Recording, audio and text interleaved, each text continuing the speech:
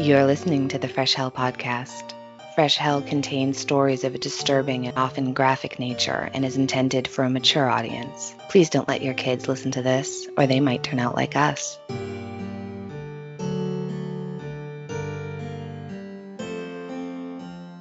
Hi, I'm Annie from the US. And I'm Johanna from Austria, and you're listening to your favorite international podcast. If you're interested in all things concerning murder, mystery, and the macabre, you came to the right place. And I think we start right into it, because Annie has a very special episode this week for us. Well, actually this week and next week, because it's gonna be a two-parter.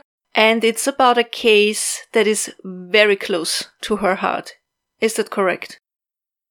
That's correct. So, we originally covered the unsolved murder of the unidentified female that was found in the dunes of Cape Cod in Provincetown on our show in episode 20, which was in July 2019. It was one of our earlier episodes because this case has always been important to me. I just think about it all the time.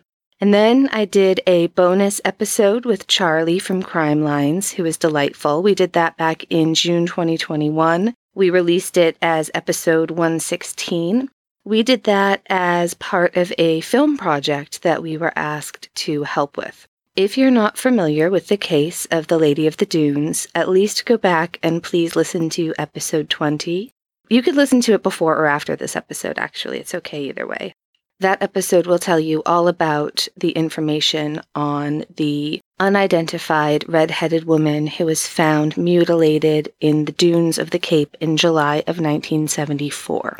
And longtime Cape Codders, especially those like me with an interest in mysteries or anything sort of macabre, have held this woman so close to our hearts, remembering her, telling other people her story, and hoping to one day know her name. And now we know it. So this past Halloween, I was in Southern California for my anniversary, getting ready to tour the Whaley House, and my phone started just going crazy. And that was when and how I learned the Lady of the Dunes finally had her name back. Yeah, I should have figured that more people would message you, but as soon as I heard the news, I too texted you, oh my god, did you hear? And you immediately knew what I was referring to. I was so excited, and I have to say it all felt very, very fitting, because when I found out, we were actually in Old Town, San Diego. We had already checked out of the Hotel Del, and we were in Old Town, literally visiting ofrendas, remembering the dead. And then that's where I learned that the Lady of the Dunes is Ruth Marie Terry. She was from Whitwell, Tennessee, and just a few months before her body was found on the dunes of Cape Cod in Provincetown, she had married a man who was known by the name Guy Rockwell. He's been dead for decades, and the FBI are now doing a very deep dive to uncover more of his crimes, because it seems very clear to me, and I think it will become clear to all of you, that Guy Rockwell murdered his wife, Ruth Marie Terry, in Provincetown in 1974, and this was not the first or even second murder that he got away with. So that's what we're going to talk about today. I really want to thank all of our patrons, all of you, no matter how much you've given, because the money that you support the show with has paid for the subscriptions that we have to newspapers and different archives around the world. And that is how we can piece together cases like this for our many lesser-known episodes.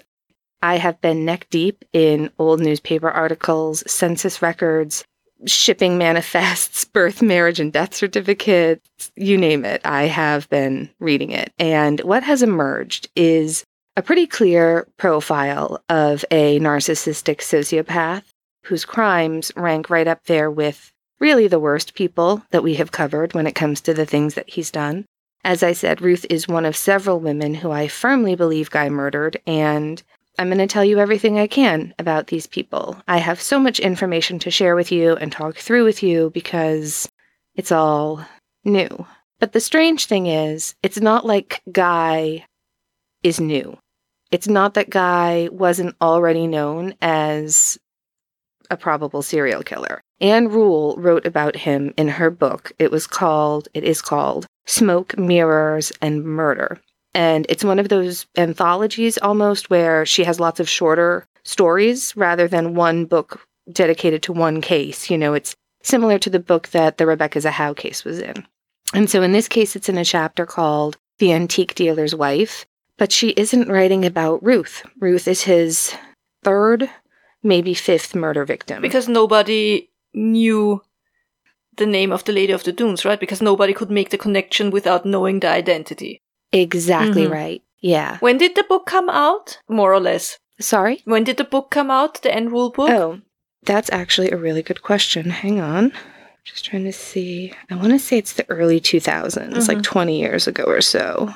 So it's like, for example, if we would now find out the identity of some unknown victim from the 60s, for example, and then it would be figured out that John List is the murderer. We already know that John List is a murderer, but... Right. Yes, okay, yes. I get it. That's interesting. Yeah. It looks like this came out in 2015. Okay, so it looks like it came out, Anne Rule's book came out in 2015. But yeah, like you said, he was never caught for it. He was never caught. He never paid for anything he ever did. So people knew he was a killer.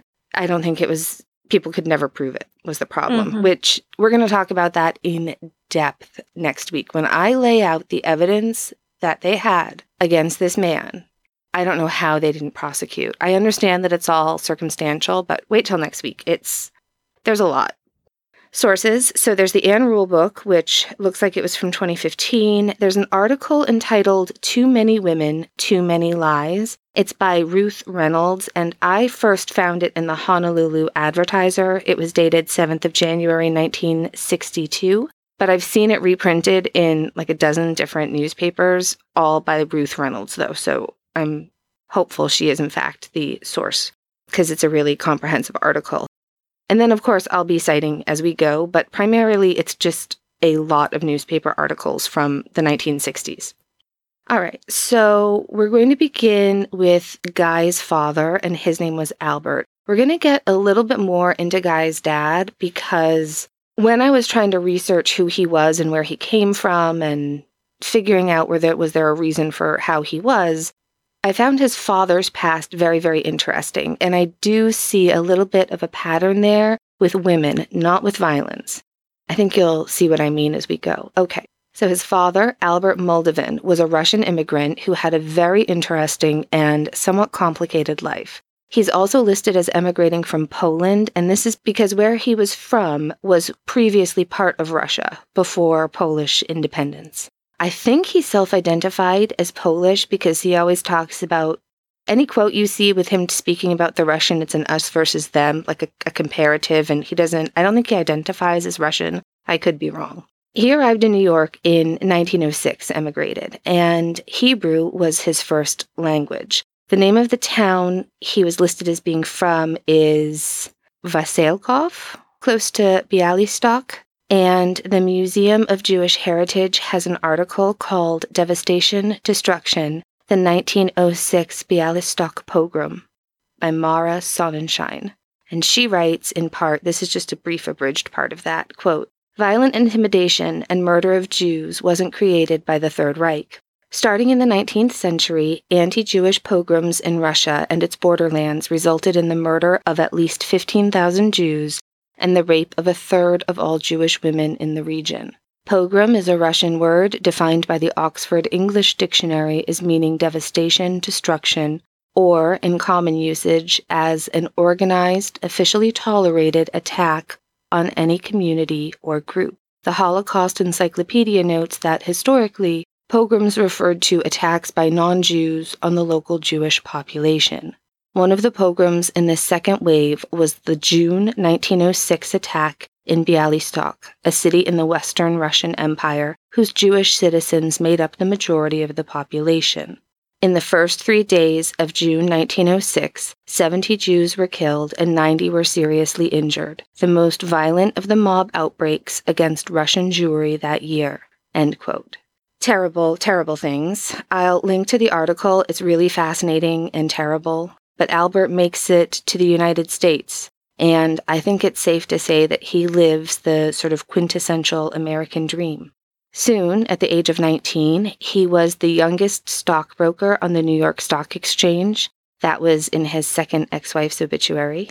But he married his first ex-wife, Sylvia, in New York City in November of 1919. Sylvia was the daughter of Russian immigrants. Hebrew was also her first language, according to the 1920 census. And that shows them living in Queens, where 27-year-old Albert is listed as an executive.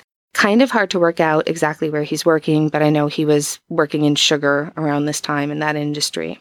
Their first child, a son named Michael, is born in December of 1920, and they take their new baby traveling with them. I found records of Sylvia, Albert, and baby Michael on the Cunard line in first class, going from New York to Southampton. I found trips of them sailing from Havana, Cuba to Key West. Their second son was born in October 1923. They named him Rockwell Guy Moldovan. So that's an interesting name. I like it. I've seen some reports saying that he's adopted. He might be. I don't know. This is one of those things where I'm not sure whether he's actually adopted or if he was more disowned. Mm-hmm.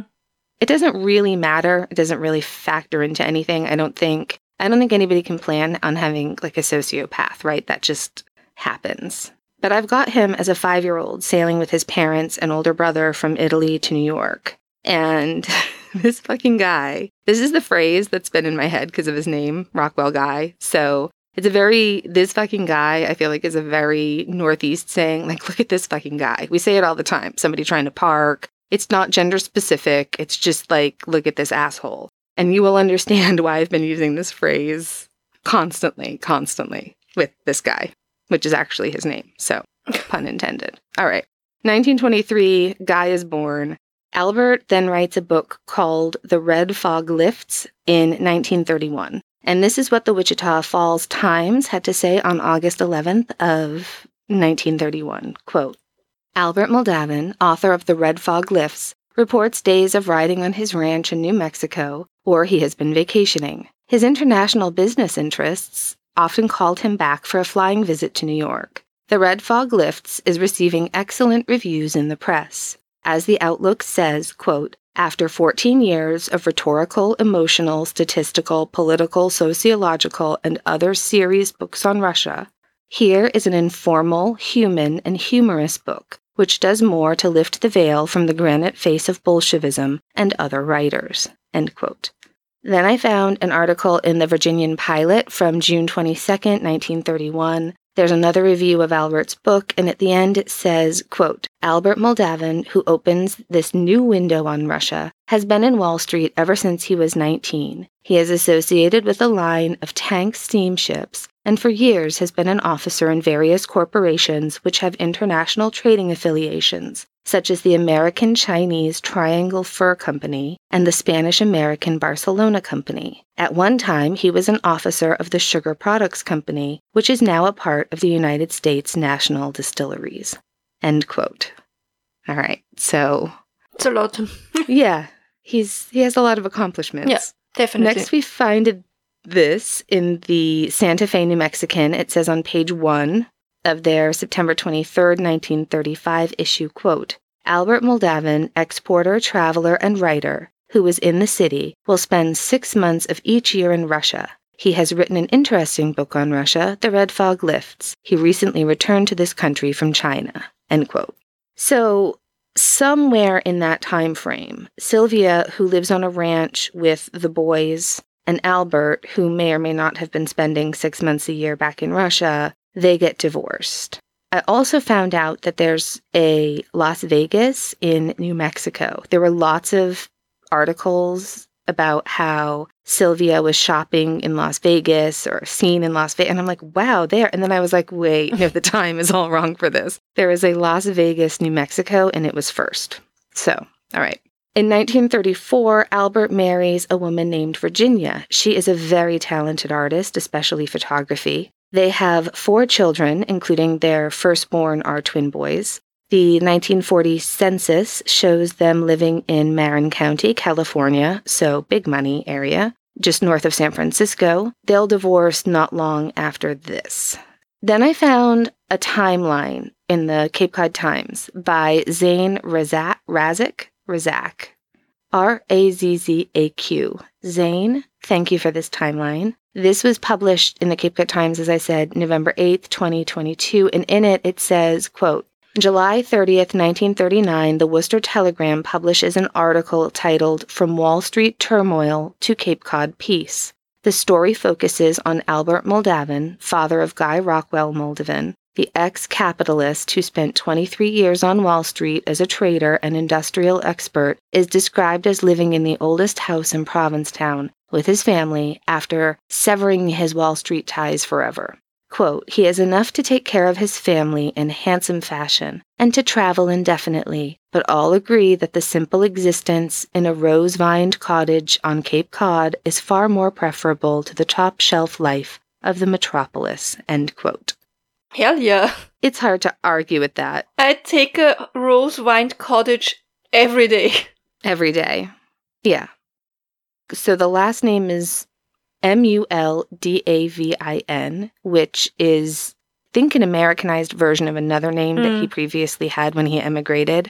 And I've heard it pronounced Moldavin, and I've heard it pronounced Moldavin. And I will probably end up using them interchangeably. It doesn't really matter because the people who are still living Moldavins are nice people. They're, this is just one problematic person in the family. It's just not that common a name, so...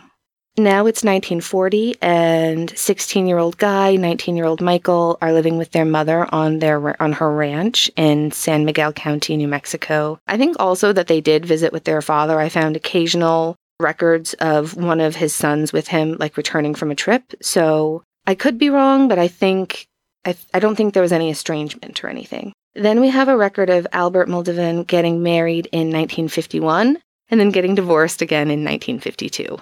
Wow. Yeah, his dad gets married and divorced a lot.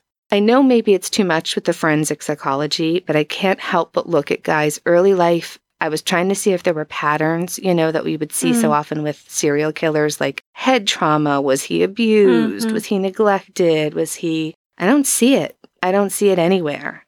As far as I can tell, I think they had their normal family dysfunctions. I think their dad got married a lot, and I'm not sure what that was all about, but I think that everyone else is very successful. You're going to hear me say this a lot, probably. They're all really good people. I think it's just this one fucking guy, like the worst. Albert gets married and divorced a lot. So does Guy. Like I said, I think Albert was a good person. No reason to think he wasn't. I know 6 children that he had, and apart from Guy, they're all highly accomplished, decent, interesting, nice people. And I think ultimately Guy was estranged from all of them. We'll talk about that a little bit more when we get into the trial next week, even though they were always trying to help them. I think the family really knew that something wasn't right with him. You know what I mean? It's one of those, yeah. I do wonder if the love life and travels of his dad maybe shaped his sick mind in some intentional way. Like, did he feel like he had to live up to his father's accomplishments or exploits? He certainly lied about his own past, and he often lied saying that he had accomplishments that actually his brother or father had achieved. But I don't know how you can compete if that's even what's going on. I don't know. I don't know how to describe the way I feel about it. Like, I think it's interesting, and I think it's impacted his life, but I don't think it caused any of it. Does that make sense? Yeah, totally. Yeah. All right.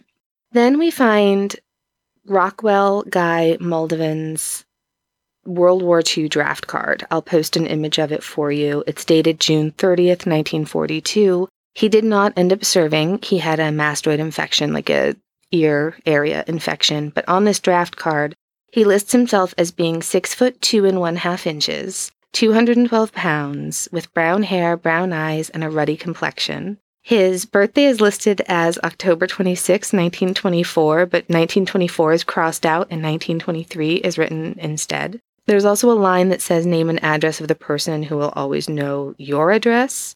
It's usually a parent or a spouse, and he listed his father, Albert, at Bank of America in San Francisco, which I did think was another indication that that Albert wasn't estranged from the children that he had, after he remarried.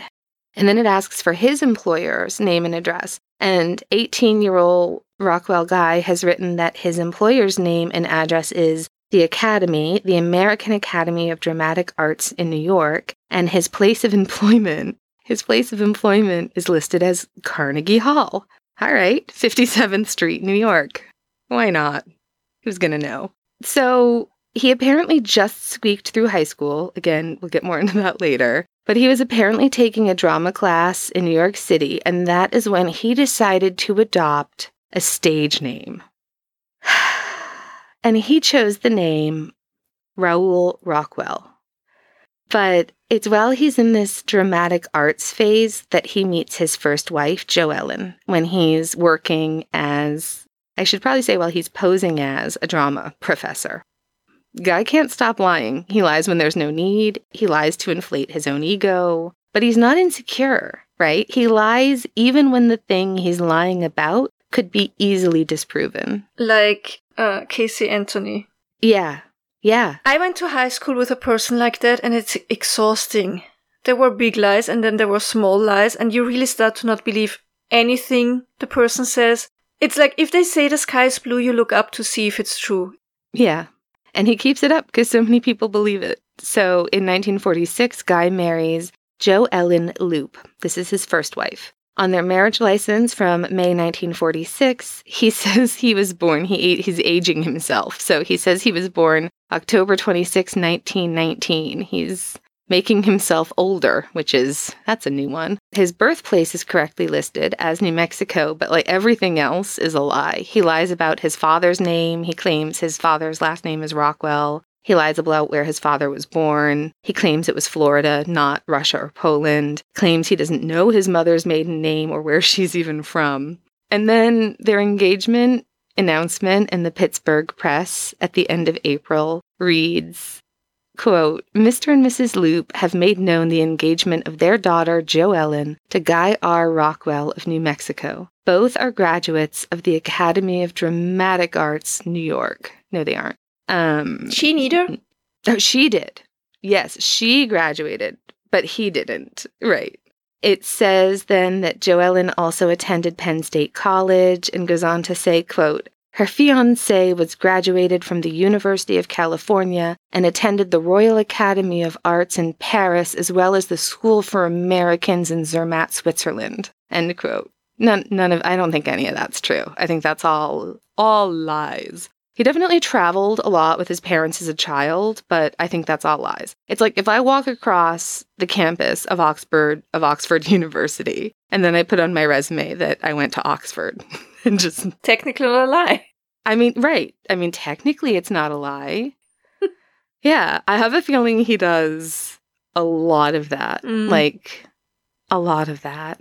The notice ends, quote, following their May wedding in the local Christian church, the bridal couple will leave for a honeymoon in Mexico and Central America, end quote. And then I found Jo Ellen's obituary from 2002. She lived to be 77 and, thank God, got away from him. But her obituary reads, quote, she met a professor there named Guy Raoul Rockwell and fell in love. She left her career and the big city nightmare and moved into a tree stump along a river in California.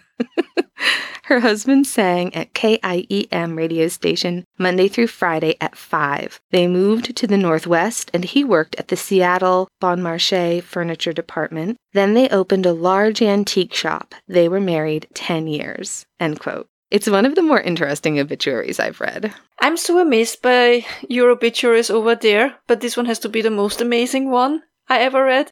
I'm mostly interested in the tree stump, though. Like, what is that like? I love it. I think that it must have been just like a small wooden house. Like, felt like living in I don't know. It's got a froggy vibe to it that I like very much.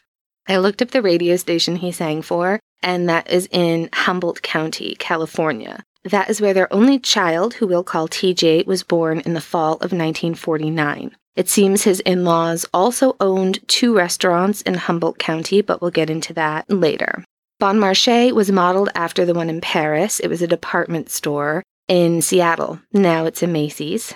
The antique store they opened on the Seattle waterfront. Okay, so this antique store. It's this big old building. It is, I would say, kindly described as ramshackle in some articles. It looks like the place a drug deal goes wrong in an after-school special. If the producers of the next John Wick or the Equalizer film franchise was like looking for a super derelict building with which to stage a tense shootout in, this place would be it. Okay, it looks like that now. Or back then. Yeah, I think it looked like that then. Okay. Yeah, I think that was part of the charm. It was like, look how haunted and abandoned it looks. I'm for sure getting hepatitis in there. Let's go in and buy some object art. You know, it's that kind of vibe. You know the kind. Sorry. He apparently had great taste. I think it says in the Anne Rule book that he bought all the stained glass windows from a church that was being torn down and like hung them up in the entry. And I'm sure it was fantastic. And I think he had great taste. Like, I think he legitimately knew antiques. Mm-hmm. He came from some money, you know. And I think it was decorated beautifully. And then, of course, there's Jo Ellen. She is absolutely beautiful and working very hard to try to make everything work. So Guy runs this antique shop, more like a nightclub. Doors open at 6 p.m. Okay. It's the strangest. I mean, in a way, it makes a ton of sense, right? Because it's so annoying when places that you need to go shopping in are also open the hours during when you work. And so, like, in some ways, I get it. It's smart. Bring your husband after work, that kind of thing. But nobody's bringing their husbands. It's just a bunch of, like, fancy, rich, older women flirting with him all night long. His wives loved it. And they keep things running. So, in the 1950 census, Raoul Guy Rockwell is living in Seattle with his wife, Jo Ellen, and their child, TJ. It looks like her parents are also in Seattle in 1950, maybe staying with a sibling. I also found one paper that makes it look like they may have also divorced at the end of 1950, which I did think was kind of interesting. More on that next week, but where people are located in 1950 will come into play later. Mm-hmm. There's a reason I've brought this up, and that reason are unsolved murders. All right. In August of 1954, there's an engagement announcement in the Oakland Tribune for Guy's half-brother, and it states in that their father, Albert, was living in Provincetown. So again, we've still got that Provincetown connection. That's what I'm searching for when I'm searching these directories and censuses and all of this stuff. I'm trying to find the links that tie people to these places where these murders have happened. And it is there. There is a strong, strong Provincetown link. All right.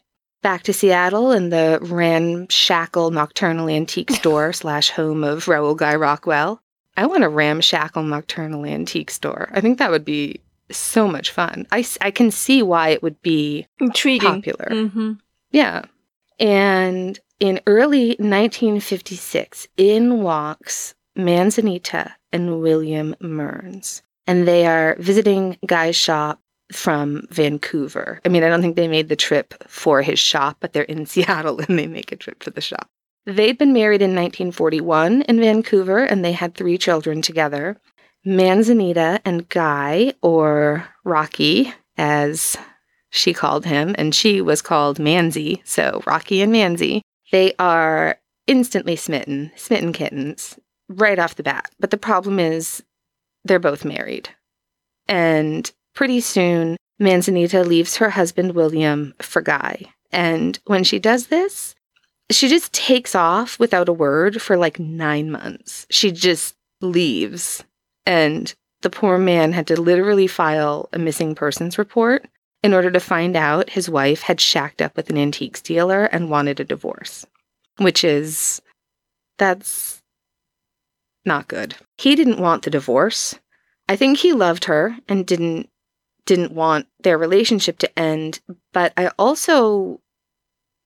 suspect that William recognized that something wasn't right with Guy. Mm-hmm. You know what I mean? Gave up a weird vibe. Mm. Yes. Like, he protested the divorce, but I think it's not just because he loved Manzanita, the mother of his children, but I also think he knew in his lizard brain that Guy was up to no good, that this was something danger, you know? Yeah, sure. Because it's just nobody would ever expect that what Guy was actually up to because it's so bad. So Manzanita ended up living in sin, as my mother would say, with Guy for the 2 years it took for her divorce to become final, which was something in 1960, I think. You know, I don't think that many people lived together in 1960 without being married. His divorce, he apparently, obviously probably before Manzanita runs off, he apparently tells his wife Joellen in a crowded gallery in front of witnesses that he doesn't love her anymore, he wants a divorce, and he wants her to leave.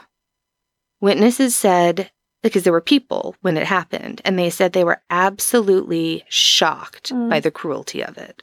He is such a shit. And I'm just so glad when I found Joellen's obituary to see that she lived a long life and she and their kid got away. Because this guy, he's so evil and he's so charming. And I think him saying in front of a busy shop full of clientele, a shop that she had helped build with her money and sweat equity, more of her sweat equity than his probably. And he says that he wants her gone and he wants a divorce. And I think that is just a really quick, sneaky look at the real him. And they're very, very lucky that they got away. Very. But it's also, I think, a ploy to avoid a scene at home or that she's upset with him. You know what I mean? Like, yes, he's a coward. Very cowardly, yeah. Very, very. And I wonder if he was involved in his child's life. I don't think so. And I think that's probably, I hope not. Like, he's the kind of person who will only disappoint you in the end. It doesn't matter who you are or how much you love him. It doesn't matter because he can't feel love himself. He will only hurt you. Like, he's just such a bad guy. So, Manzanita moves in with Guy, and after 2 years, she's able to get a contested divorce. Like, he wouldn't agree to the divorce. So the waiting period for that is 2 years. And I think it really says something about William's character that it all was very amicable. So after Guy and Manzi are married in September of 1958, Manzanita and William, their oldest daughter, her name is Dolores Ann, and she is going to be attending university in Seattle, and she moves in with her mother and her new stepfather. She's a great student. She's quiet. She's hardly ever home because she spends almost all of her time split between campus and her full-time job, even though she does live there with the two of them. She's very close to her mother. The two of them share clothes. She's lovely. I found an ad in the paper from when she was 16 advertising her skills as a mother's helper. She was 5'5.5", weighed, I haven't done any of this, weighed 112 pounds. She's petite. She's petite. She has fair, clear skin, and in photos, it looks like her hair is dark. She worked for a temp agency, then got a full-time job at the Pacific Northwest Company and was able to pay her own tuition. What's a temp agency? A temp agency is like a temporary employment agency. Okay, got it. At this time, it would have been something like secretarial skills, right? So if your secretary was going on vacation, you'd call the temp agency to send over someone to take dictation and, sort things out for a week, that kind of stuff. Also, didn't we talk about the Pacific Northwest Company? Isn't that like telecommunication, phone lines and such? Yes. With the Wineville chicken coop murders, right? She was also working. Right. Yes. I remember now. Exactly. Gosh, you have a good memory. Manzanita's two younger children stay in Canada, so they're still in Vancouver with their dad. But after the first disappearance, the really bad one, where Manzanita left.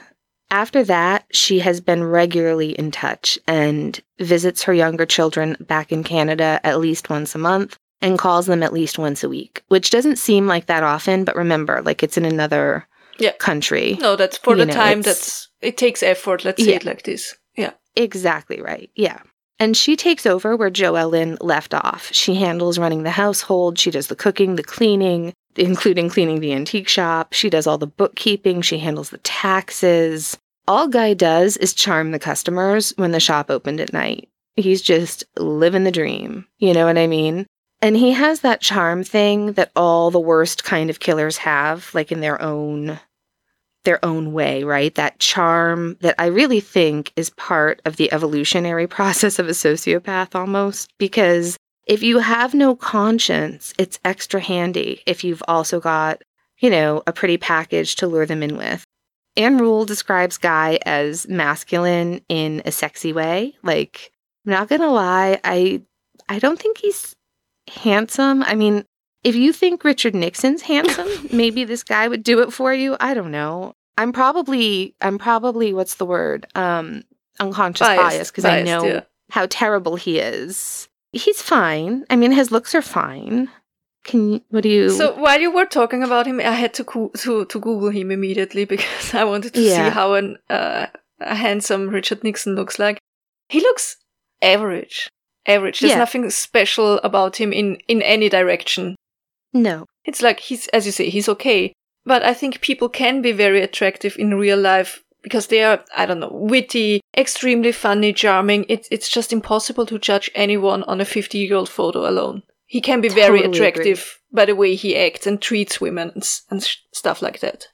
Totally agree. I just thought it was funny how she's like, he was so masculine and strong and big. And I'm like, well, like, okay. Now he's a big guy. Yeah. But he clearly knew how to give women what they wanted. And I don't think it had anything to do with his looks or sexy time. Yeah. I think it was actually a lot deeper and a lot more important than that. I think he was very smart, and I think he knew how to read people and figure out their insecurities and make it work for him. I bet he's one of these men where every woman he met felt seen, in a way that no one has seen her in much too long. I bet he made them feel interesting and beautiful and wanted and just fucking sparkly. You know what I mean? When someone just makes you feel like their world revolves around you. I know 1000% what you mean. My first husband is like that or was like that. He could make me feel like the most beautiful and interesting woman in the world. The thing is, he could be in a room full of women and he could make every woman feel special at the same time. So yeah. Exactly that. And it's a nice feeling. Don't get me wrong. Yes. It's a very nice feeling. Yes, exactly. And you hope that what they're saying is genuine. But in Guy's case, it's never genuine. It's never genuine. All right. Backing up a little bit to 1959. That is when Guy meets Evelyn Emerson. She is a very attractive 40-year-old divorcee who is in with her family. I think it's her stepfather and her mother, but you'll also read that it was her stepmother and her husband. I'm not entirely certain what the relationship was, but it was parental. She's in there with Clifford and Germaine Winkler, who I think are her mother and stepfather, but regardless, it doesn't really matter. They're basically parental people to her, and that she's close to. She's also an antiques dealer from the Seattle area, and they hit it off right away, which Manzi is not loving. But the bigger problem for Manzi is apparently this older woman who was beautiful, but is always described as older, who would show up regularly. It's like Joan Rivers is coming for your man. She is older. She is wearing furs. I'm sorry, she smells like Chanel No. 5. Yeah, she's like a classy older broad with like who keeps it up. She keeps it together. That's who I kind of imagine. And this older lady is driving Manzi right up a tree. She is so angry and so jealous, and she thinks he's cheating on her. And she's really struggling with the toll it's taking on her mental health. So she kind of decides that she's just not going to put so much effort into promoting his antiques business anymore, the way Jo Ellen had before her. Good for her. Yeah, definitely. And they need the money, so she gets a job at the bank, where she is considered a valued and trustworthy employee.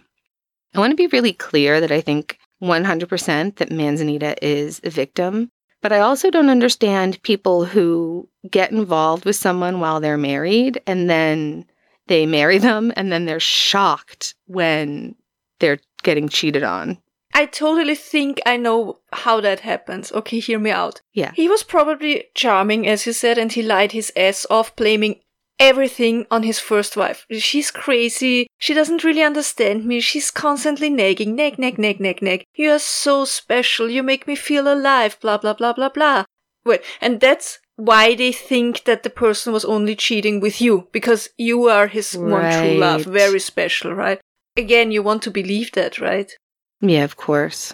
Of course. Because you would never marry somebody you think is a bad person who cheats on his wife for no reason at all. Right. Both parties were married when they met, so that might be a whole different dynamic. Maybe she was unhappy in the marriage, missing something and was looking for something special. And she thought it's the same for him. Like how she went into that relationship. If you're cheating yourself, how can you blame the other person for cheating? But you're just cheating because, you want love or whatever. I don't know. Well, these are all very, very valid points that I think contributed to how this all ended up happening. Yeah. And I should also add that, so later on, we'll talk about this more next week, but we know Ruth Terry's family, they met him. And they were shocked. They said, I think it was her great niece said her niece said it was shocking what a different person Ruth was when she was with Guy. Like, he controlled her. He, you know what I mean? And we'll talk about it more next week, but I have no doubt that he was incredibly manipulative, controlling. I bet this man could have written the book on gaslighting. He's just that kind of person. He never takes the blame for anything ever. Nothing will ever be his fault. It's always someone else. I'm actually surprised that he was not isolating Manzanita, that she was still able to hold contact with her children and her first husband. Yeah, that's a good point. Because that also sounds like something he would do, isolating someone. I think he learned his lesson. We'll put it that way. Manzanita, good for her, she decides she needs to go talk to somebody. She needs a therapist because she feels like she's just unraveling. Her mental health is a mess. She's jealous. She's just falling apart. And the therapist that saw her reported that she seemed fine. She wasn't anybody who was a danger to themselves or others. Mm-hmm. She seems like somebody who is determined to save her marriage, but doesn't need any kind of medication or anything like that. She does ease up on her duties at the gallery, like we said. Oh, and also the bank job. I've read that she took the job at the bank because she wanted to get out of the house more and be like away from him and away from that whole situation. But then I also read, which I think could maybe both be true, that they needed the money because he did more flirting than selling. Then it is April 1st, 1960. And April 1st, 1960 is the first day that both Manzanita and Dolores are missing. Manzanita is missing from a bank job that she has never once been late for or a no-show for. Dolores is missing from classes that she has just paid full tuition for. Both are incredibly unusual, and people are worried. So Manzy's ex and Dolores' father, William, he calls Manzy's sister, Rita, who also lives in Seattle. But Rita says no, she hasn't heard from her. And unfortunately, that's not unusual. She figured it was because Rita, her sister, really disapproved of Guy. She thought Guy was an asshole, and like a sister does, she let her know. What are you doing with this guy? He's bad news. And it had kind of made it so that they weren't in touch anymore, which is sad. Neighbors that had grown close to them asked where Manzanita and Dolores were. So at first, Guy says, oh yeah, they're back in Vancouver. They're visiting, Manzy's younger kids. More time passes. Manzy's daughter calls from Vancouver a couple of times looking for her mother or older sister, and Guy says, oh, they're not home right now, or oh, they're not feeling well right now. I'll have them call you back. No one ever calls them back. When days turn into weeks with no sign of Manzanita or Dolores, Guy changes his story again. And now he's telling everyone that actually his wife has deserted him. He was ashamed to tell them before that she took her daughter out of school, wiped out their joint bank account, burned all their tax paperwork, leaving him in terrible financial straits, and she left him. And the neighbors are like, oh my stars, really? Like they're just shocked. They're shocked. Mhm. The neighbors are shocked. Shocked she would do it, shocked she would leave. They're also, I think, really hurt. They thought they were close friends to hers or had been, becoming friendly, and they were kind of hurt that she didn't say that she was planning to leave him. They thought that would be the sort of thing she would talk to them about. And they're kind of hurt, I think, when they realized that maybe that wasn't the case. They also note that now that his wife's left him, he is really drinking heavily. Like, he's noticeably drunk often, which is uncharacteristic. And he seems incredibly shaken. So it all fits. They're like, yeah, this is... Makes sense, this is sad. And then on April 16th, Guy files for divorce from Manzanita, citing cruelty and desertion. That's fast. Yeah, he doesn't... I mean, he's so shaken and... so devastated. Just needs 2 weeks. And then 2 weeks later, yeah, he's like, you know what? It's fine. I'm just gonna end this second marriage and on to the next. So, May 30th, 1960, there's a family having a picnic on the bank of the Columbia River. They make the gruesome discovery of a severed human leg. It's either wearing a stocking or it's in a box with a stocking. I've seen both reported, but it's severed halfway between the knee and the thigh. On June 22nd, a second leg is found about 2 miles from the first leg. This one had been broken off closer to the knee than the first leg had. I'm from the East Coast, so I looked up some quick information on the Columbia River. Wikipedia says, quote, it flows through southern British Columbia, central Washington, and forms a portion of the Washington-Oregon boundary before emptying into the Pacific Ocean.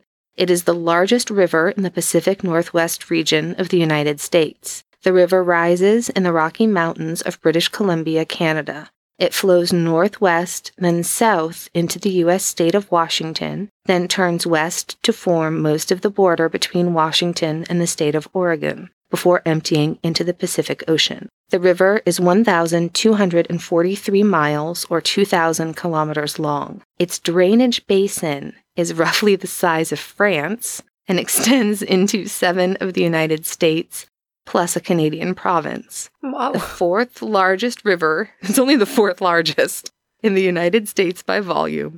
The Columbia has the greatest flow of any North American river entering the Pacific. End quote.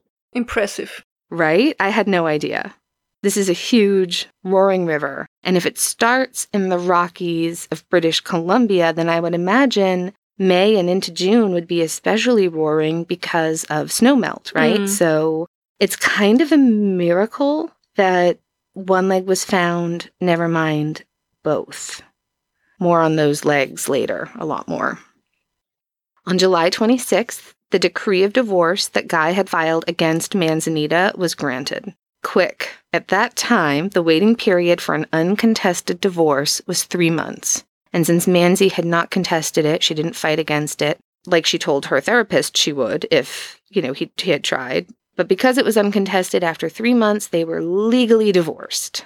So the very same day that Guy is legally divorced from Manzanita, which is 3 months after she went missing, he announces that he is engaged to the beautiful Evelyn Emerson. So to look at this from Evelyn's perspective, she was divorced, well-traveled in antiques industry herself. She was a dealer. She met him back in early 1960. I don't know if they met in late 59 or early 60, but that's kind of when they had met. And they hit it off, but she wasn't that interested in him initially. So the 1961 article I mentioned by Ruth Reynolds says, quote, he filed his divorce suit on April 15th, 1960, hoping to marry Evelyn Emerson. However, she seemed surprisingly indifferent to his charms. After he confided his disappointment to his best friend, the Winklers received a letter from Major John Riley of the United States Army telling them about Rockwell's conspicuous gallantry as an intelligence officer from 1939 to 1945. How he refused to accept honors preferred by France and the United States, and how he tried to keep secret the fact that he was one of the foremost living American poets, end quote. I think she wasn't interested, and then what happened was, I'm guessing he wrote the letter. I mean, he obviously wrote the letter. But so I'm guessing he was interested in her. She wasn't interested in him, but her family has money, honey. So all of a sudden, her parents get a fake letter saying, oh, I was just speaking with Guy Rockwell, who mentioned he'd met you. Did you know this and this about him? Like, how lovely that you've, blah, blah, blah, like this kind of nonsense. Of course he wrote it. I mean, that's so obvious. Right? But they didn't know it. Yeah. It's so frustrating. I know. They're like, well, maybe he'd be good for her, you know? Yeah. And then she had seen how devastated he was, that his wife had taken off and abandoned him. And he was so accomplished. I mean, he was born in Saint-Tropez, France, and had such a gift for languages that even though he didn't move to the United States until he was a teenager, he was immediately accepted into University of California because his language skills were so amazing. And look, you can tell he's good at languages because he has no French accent whatsoever. Isn't that amazing?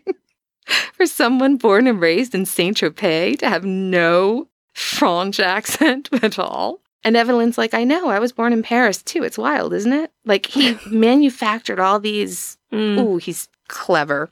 And also he always, it looks like he always used something to connect. Yes. You were born in France. Well, that's a coincidence. I was born in France as well. I just came here as a teenager. Yeah. It's pretty wild. And I think that those accomplishments that he had in the war, I think those were actually his brother Michael's war accomplishments. Because his brother Michael was actually a hero of the Second World War. So, yeah. So the thing that Guy was known for in the antiques industry were these gold weights from Africa. They're not made of gold. They're made of brass, and they're for measuring gold. They go back to at least the 1300s, and they were made in like sets, and they were what Africans on the Gold Coast would use to measure gold dust, salt, certain spices. They go way back, right? I read this incredibly interesting article about them because it's fascinating, but we do not have time for it. And yes, these weights he is collecting are of great cultural and religious significance to the people he's basically stealing them from. And no, it wasn't a different time, because he's pretty open and everybody's open about how he has to like smuggle things in because customs would never allow him to leave the country with this or that. You know what I mean? So did he travel to Africa himself? He did. Okay. In the past, I believe. Yeah, I think so. I don't know whether he just went with his father because his father was constantly taking trips around the world. But I do think he probably did go to Africa. I would believe that. But in any case, he's really known for these weights that are Asante or Ashanti weights. And so he tells everybody, one of the things that he starts telling people after Manzi and Dolores vanish is, well, I've had some good news, though. I have some good news. I've just been awarded a Fulbright scholarship. And if you don't know what a Fulbright is, it's a big deal. Bold.org says, quote, the Fulbright program is regarded as one of the most prestigious international education exchange programs in the United States, and allows accomplished students to conduct research, attend graduate school, and exchange ideas with other young professionals around the world. The Cultural Exchange Program chooses students for their academic merit and leadership potential, and several Fulbright alumni have won a Nobel or Pulitzer Prize, end quote.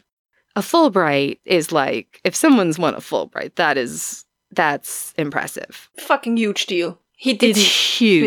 Yeah. It's huge. And he's telling everyone that it's this whole thing about how he doesn't think that the Portuguese shaped these weights in the way that other people think, and that it's, more pervasive in Africa, all this kind of stuff. I'll send you a link to the articles. Super interesting. She's thrilled for him. It's a huge deal. And you would be really proud, like, if your significant other had won a Fulbright. Like, it's an accomplishment. Then he tells her that some friends have put together the funds for him to purchase a yacht. It's called the Ibsen. And as a honeymoon, the two of them will sail together to Portugal and then on to Africa for his Fulbright research. And then when the work is completed, he says, they'll sail back and he'll sell the boat and repay his very generous friends. And that's like the tip of the iceberg of lies that he has told Evelyn. He's a war hero. He has all kinds of made up credentials and degrees, and that stuff was hard to check up on back then. Yeah. And all of these things work together to kind of impress her, and before she knows it, she's just head over heels in love.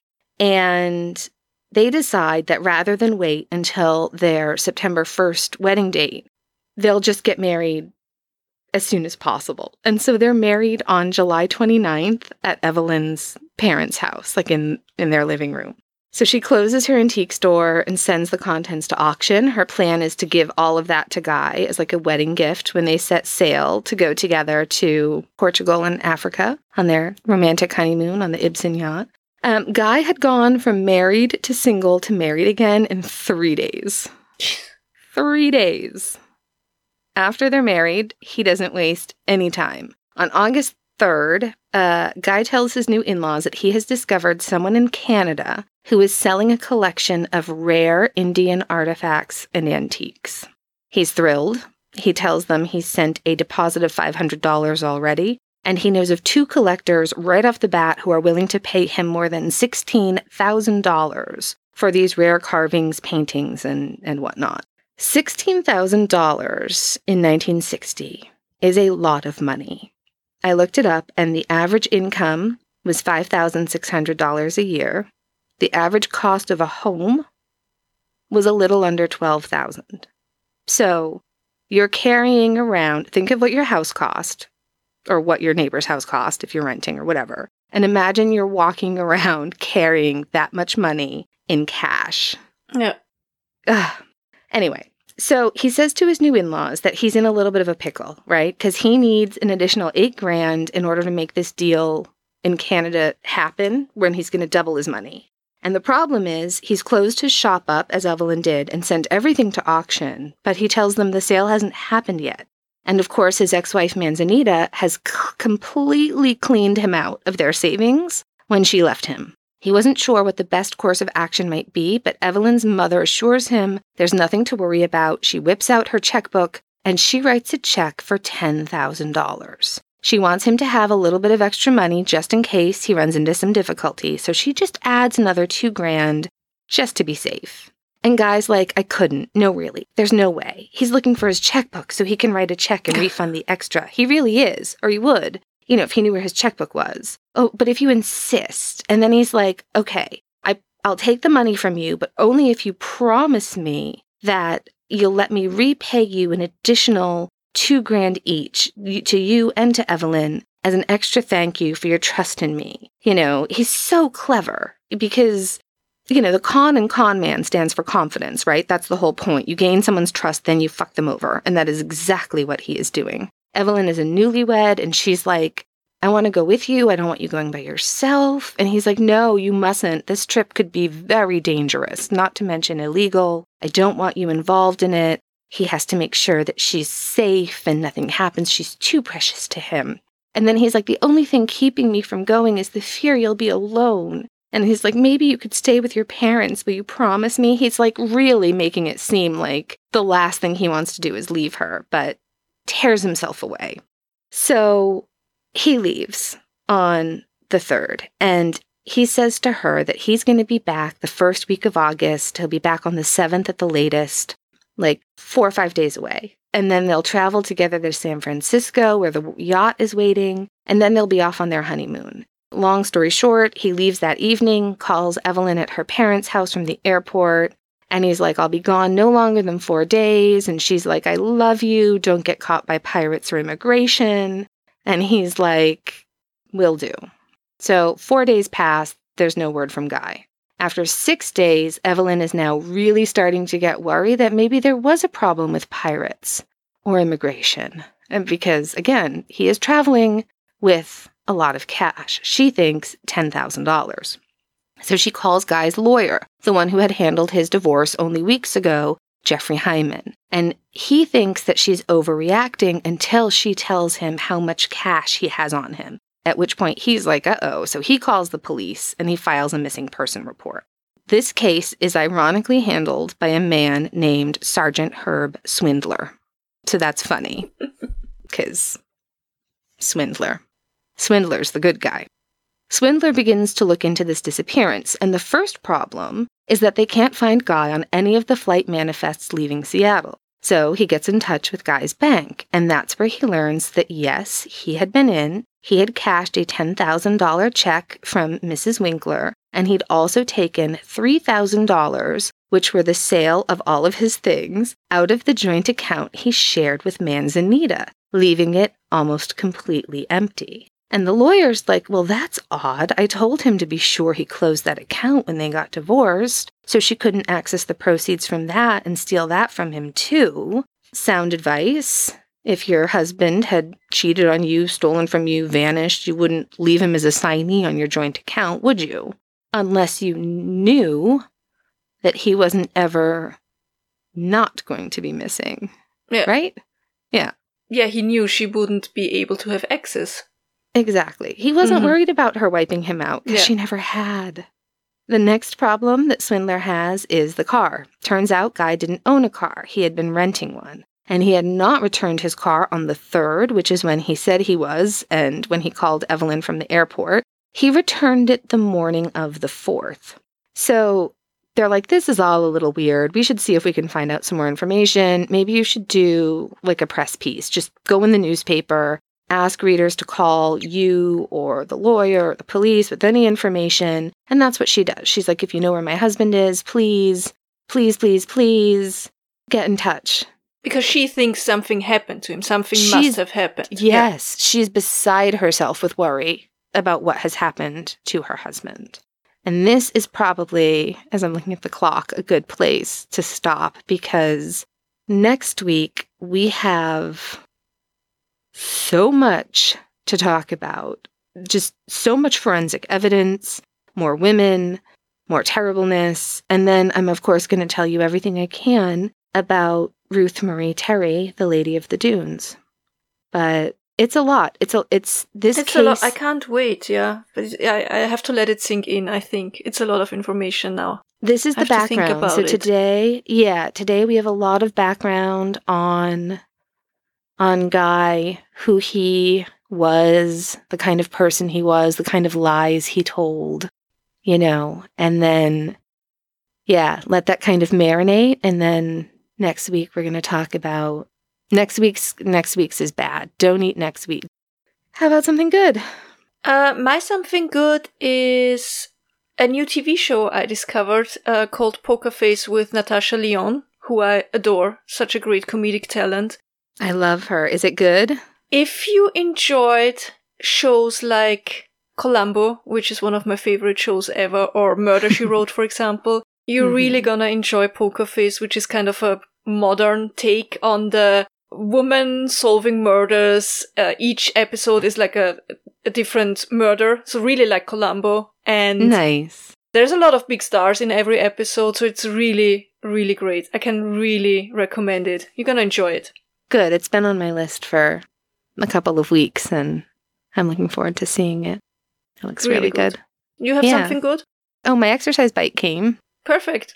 Yay, exercise bike. It's not broken this time? Nope, not broken this time. It was in the correct number of pieces that had to be put together. Last time the pieces were broken in half, so... Oh, God. It's a non-starter, but yeah, so... Yay. Perfect. And genetic DNA, which is what solved this case. I mean, it's just... And so many others.